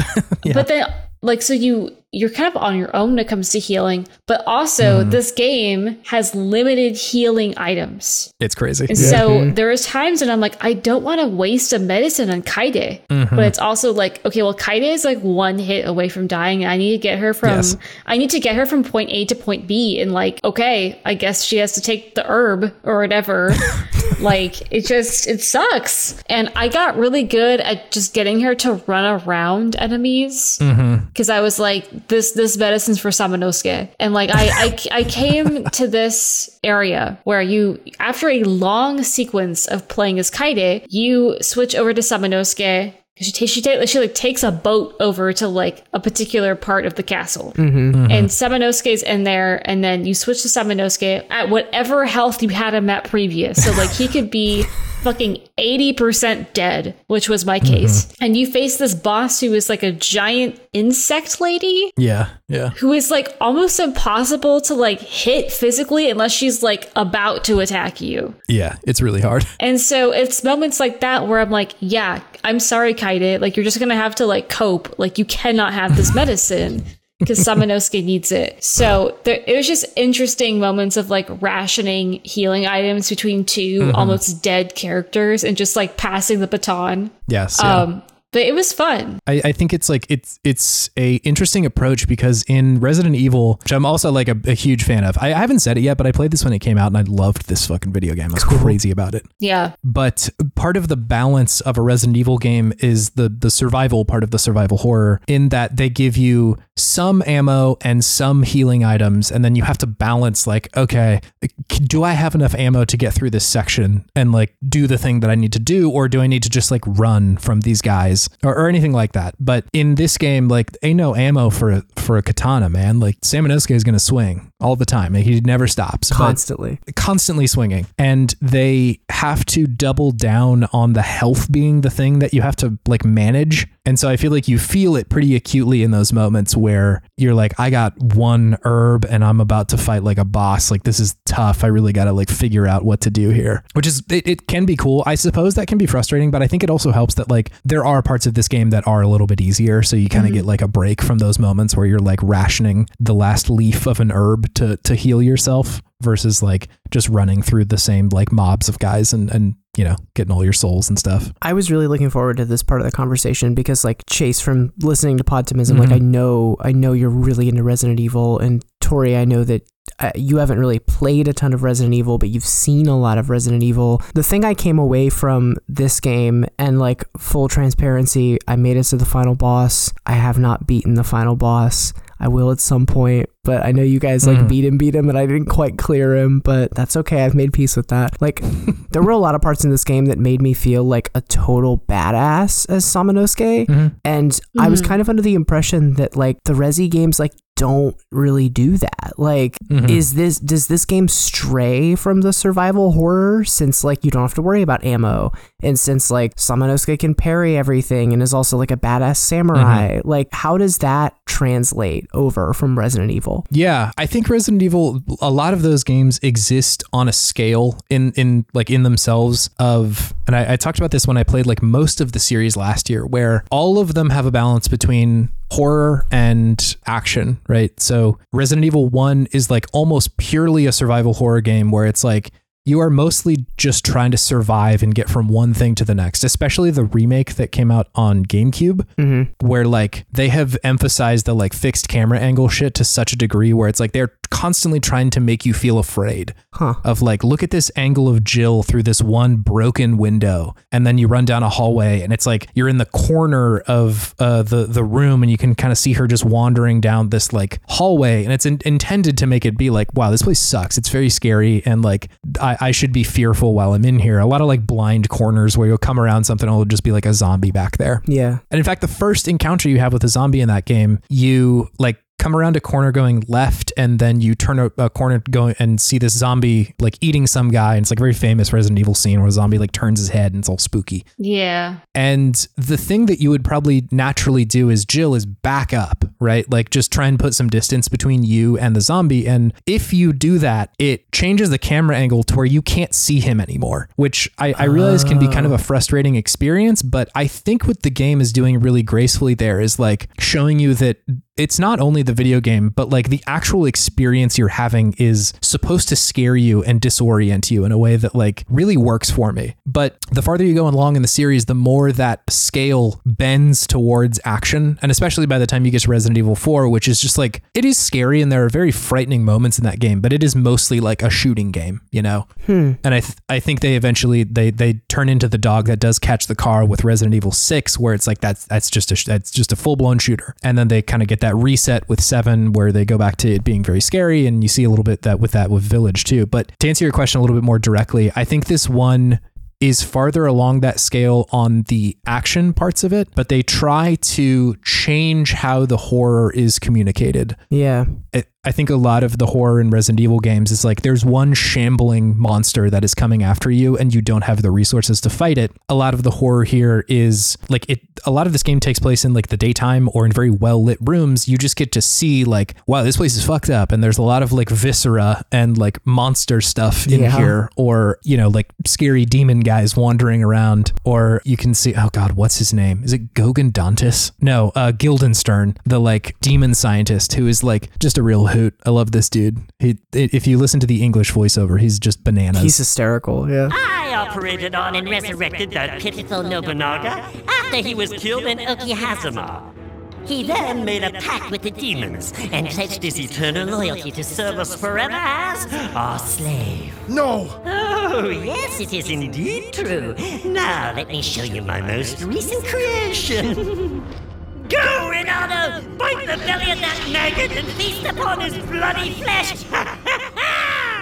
And like wandering into a room with him, like the horror of it is like, this is like a very scary situation that I've been put into.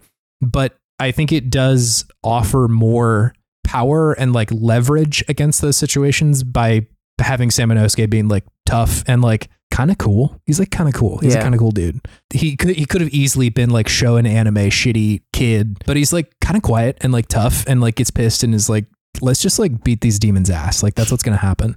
So yeah, I think the balance of it is different than a Resident Evil game normally would be, but it is coded in the same kind of like aesthetic that a Resident Evil game would have for a lot of this stuff.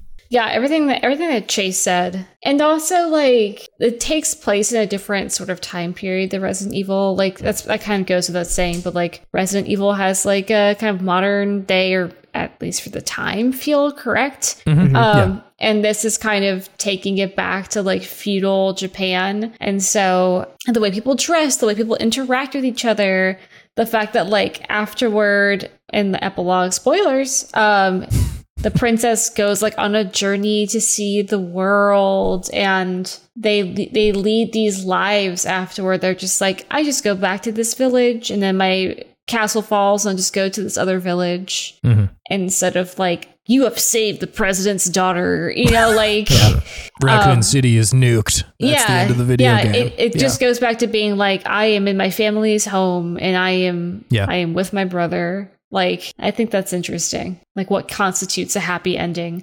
Also, the fact that Sam Inosuke, everyone being like, I don't know what happened to that guy. And it just like ends that way. And we're just like all supposed to be okay with that. And I think that's just very much like the fact that it's taking from Japanese mythology and legend. Like, he's just a legendary dude who became the Onimusha, went like fucking berserk and killed a demon. And like, that's it. And we're all okay with that, you know? Whereas I feel like Resident Evil endings are more like buttoned up. So to speak. They are. And they're so much more oriented towards like action too. I think like most of the Resident Evil games, like by the time you get to the end of those games, they're just like a different kind of video game. Like in the beginning, it's so much just like, I've got 3 bullets and a shambling horror coming down the hallway. And at the end, it's like, you have a rocket launcher that you need to shoot at a big bad guy. And that's the end of it. I think an interesting holdover from that Resident Evil formula you guys are talking about is the fact that this game does the fixed camera angles too. Considering I largely found the fixed camera angles to just be a hurdle I had to overcome in this game. Yeah. And not really used in a way to like frame things other than like the occasional, like that first boss fight you have with like the big demon guy with the big axe and he can like knock you over with it. Like you're in a square stadium type room basically, and there's a circle thing in the middle, so you're kind of moving in a circle around this square, and there are like 4 different fixed camera angles, and the only reason for that really just felt like so that the camera was another obstacle you had to overcome. And it never really made me feel powerless, and it never really made me feel like scared. It was more just like, if I take 3 steps back that far, then it's going to be off camera, so I need to like bait him over here so that I can actually see him moving. But it's interesting to know that like the Resident Evil games were so much better about utilizing that fixed camera angle to like a interesting gameplay and storytelling degree. Yeah, I like am kind of a pro fixed camera angle guy in the right circumstances.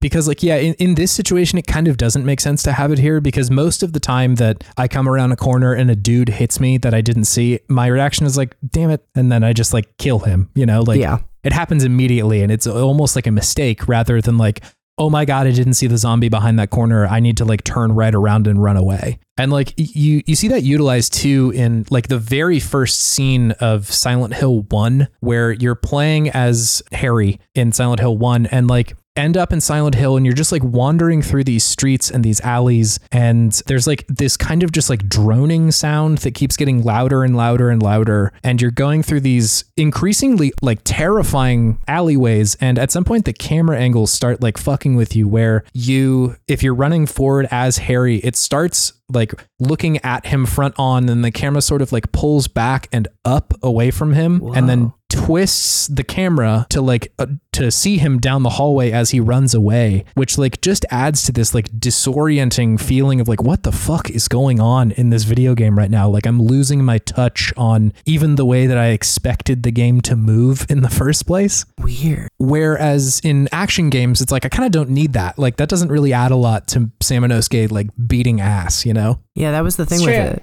It was just like, it didn't really do much in that way. It was just kind of like, I round the corner, and this is what I was touching on before with like, this is a game that was meant to be played with tank controls, because it does that tank control thing where like when the perspective shifts, you keep moving in the direction that you're holding the joystick. Like, so if you're pushing forward, when you cross over the threshold to a new camera angle, even if you're now coming towards the camera, as long as you keep holding forward, you're going to keep going the direction you intended to. Whereas like, and that makes sense to me if I'm thinking of it like a joystick or like a D-pad and I'm pressing up on it. But as a joystick, I had a harder time wrapping my head around that. And so I would do this thing a lot where like I would cross over to a new camera angle and then stop moving and then reorient myself and then keep moving. But I also just have like a lot less experience with these types of games with the fixed camera angles and the tank controls and that kind of thing. Totally. What else about this video game?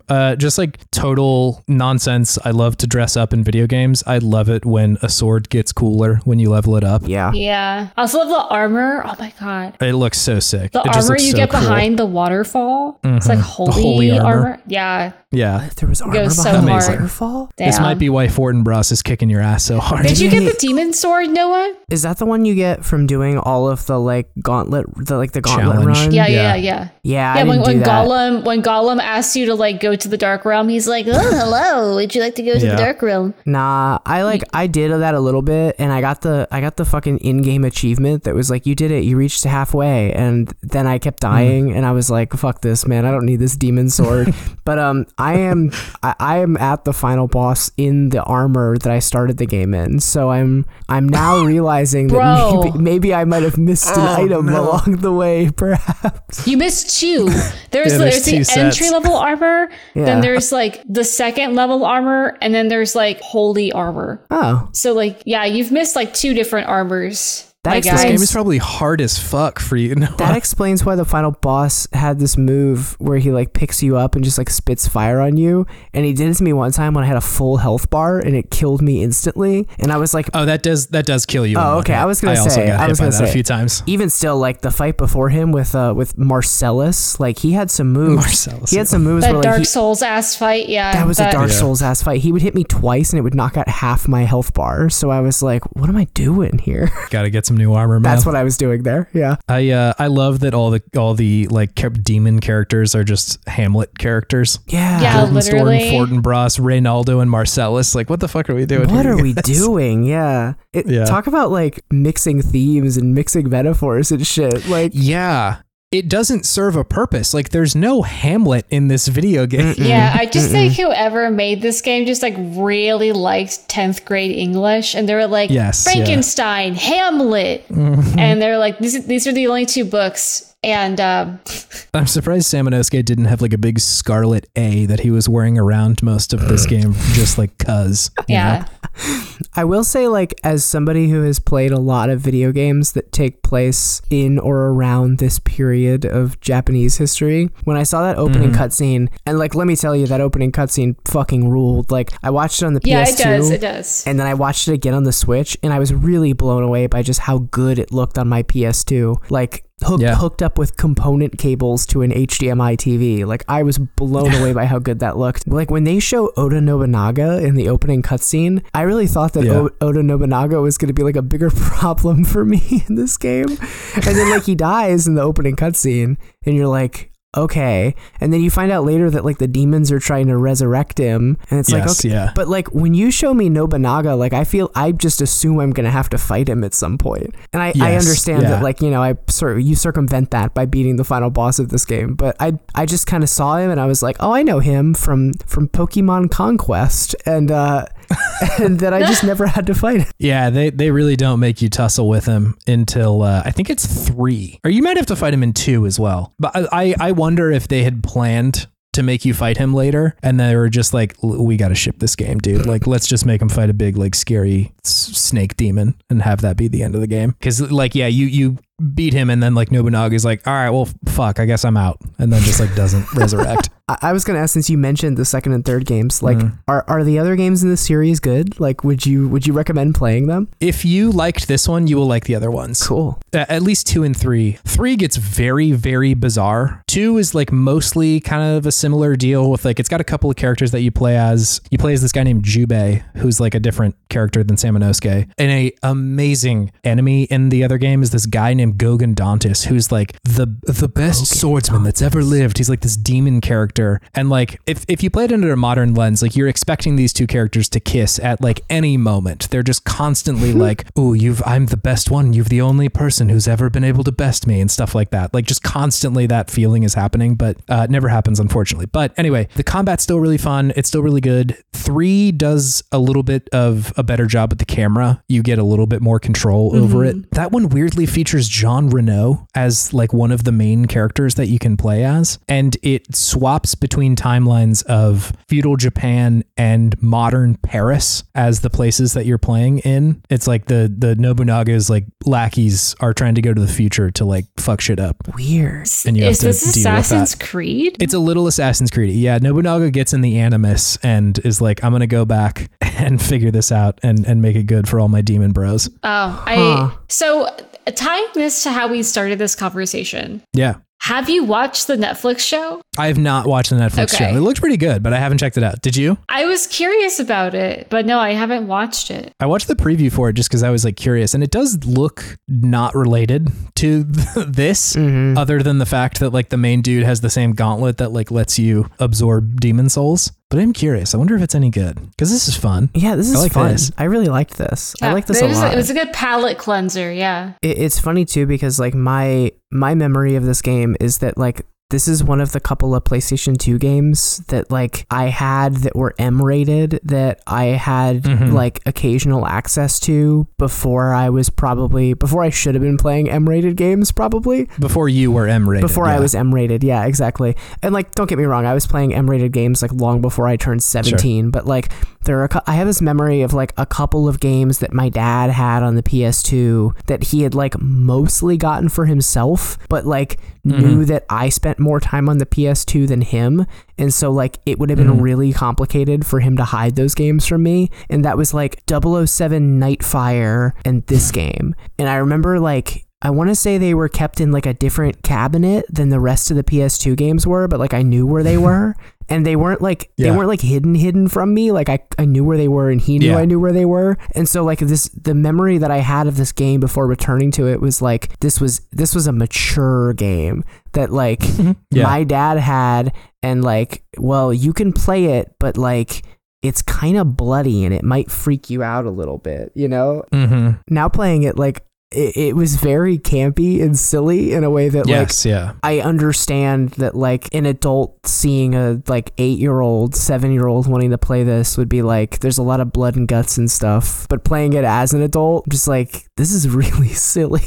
Yes. No, it reads a lot more ridiculous playing it through this time. Like all the dialogue between Samanosuke and any of the demons is always just so ridiculous. And like it does have that aesthetic of being kind of frightening, but and I remember at the time when I played this when it came out, so I was like 10, 11, and like even then I was like this ain't that bad. Yeah. This is fine. In a way that like I played Silent Hill 2 that next year and was like, absolutely fucking not. I can't handle this in the slightest.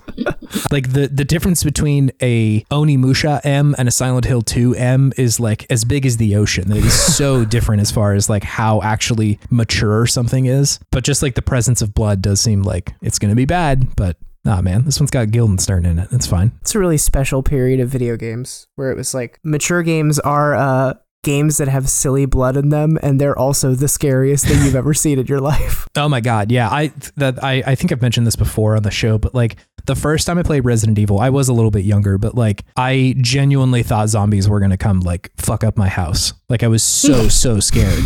Oh my God. And like it just couldn't be further from the reality anymore. Yeah. Like you play Resident Evil 1, you're like, this is the dumbest shit I've ever seen. It's really funny. It kind of reminds me of like Fatal Frame. Is another series of this era that my brother had, and like there's just something really freaky about like the ghosts, and like there's this one lady who, like, one of the premises of Fatal Frame, if I remember correctly, is like there are all these spirits who are kind of like unsent ghosts who are just like bitter about their lives and like wandering around in this area, and you take pictures of them. And there was one girl who I guess was like tortured before she died, because you like took a picture of her and you like heard her. And she was put into this like she had to put on like a mask, and the mask gouged her eyes out because it had spikes on the inside. And she's like, my eyes, and she has like gouged out eyes and shit. And like I'm sure that is silly. I'm sure it is like that. She looks like a Muppet or whatever. But like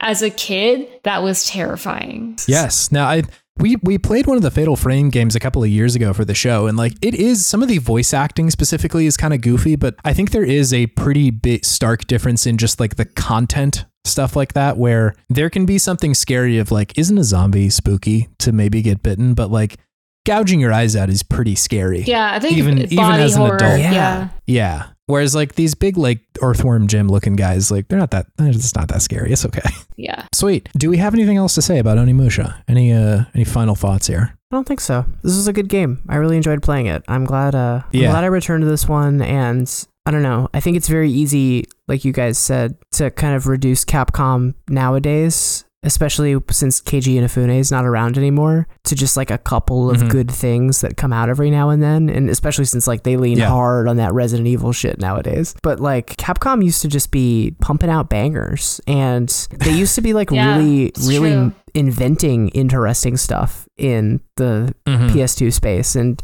taking things from one series and iterating on them in an interesting way. And I'm really happy that I discovered that this is like such a neat series. Yeah, it's very cool. I think there are definitely parts of it that don't age as well as something else, from this era. But like, if you can deal with the fixed camera angle stuff, it is a little bit, I think it is a pretty fun experience. Yeah. Even, I'm biased. I was crazy about these games. Yeah. But there's something to love in there for sure. I suspect that if you tried to like emulate 2 or something, that might be kind of challenging, because it will force you to play with tank controls, if I remember correctly.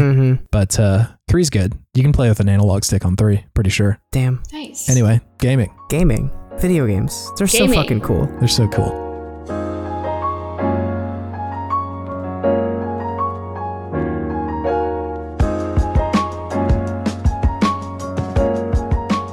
Hello gamers, it's me, Chase, and I'm here to guide you through the outro. If you want to interact with us at all on the internet, you can do that at podtimism.com. There's links to all of our shit there. And you can join a Discord and come talk to us there too.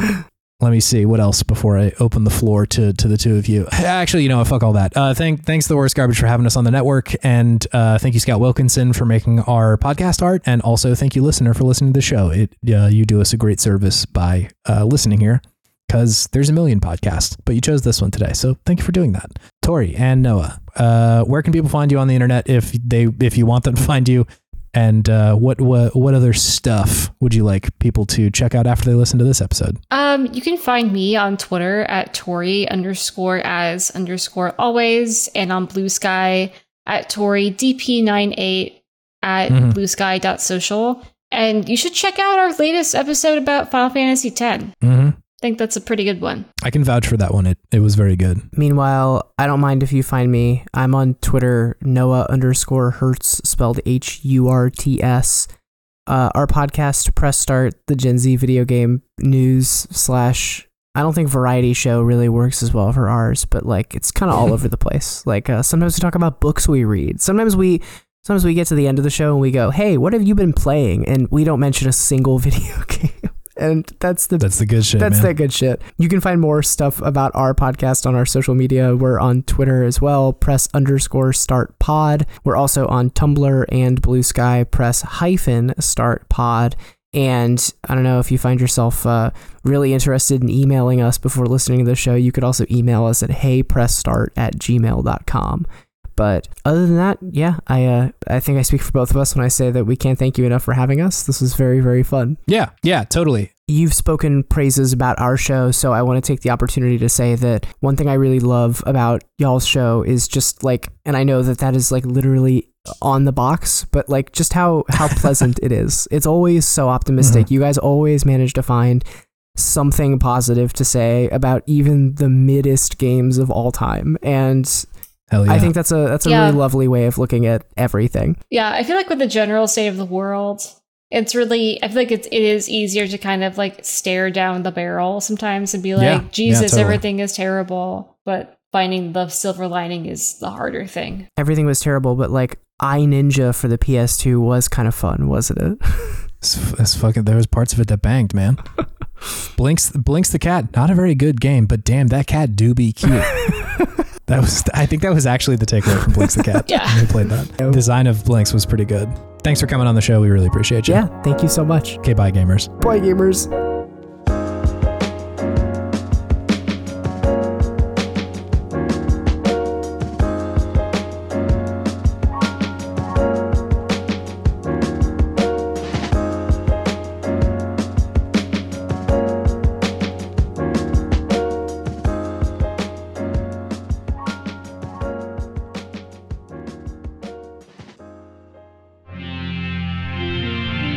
TWG, the worst garbage, online.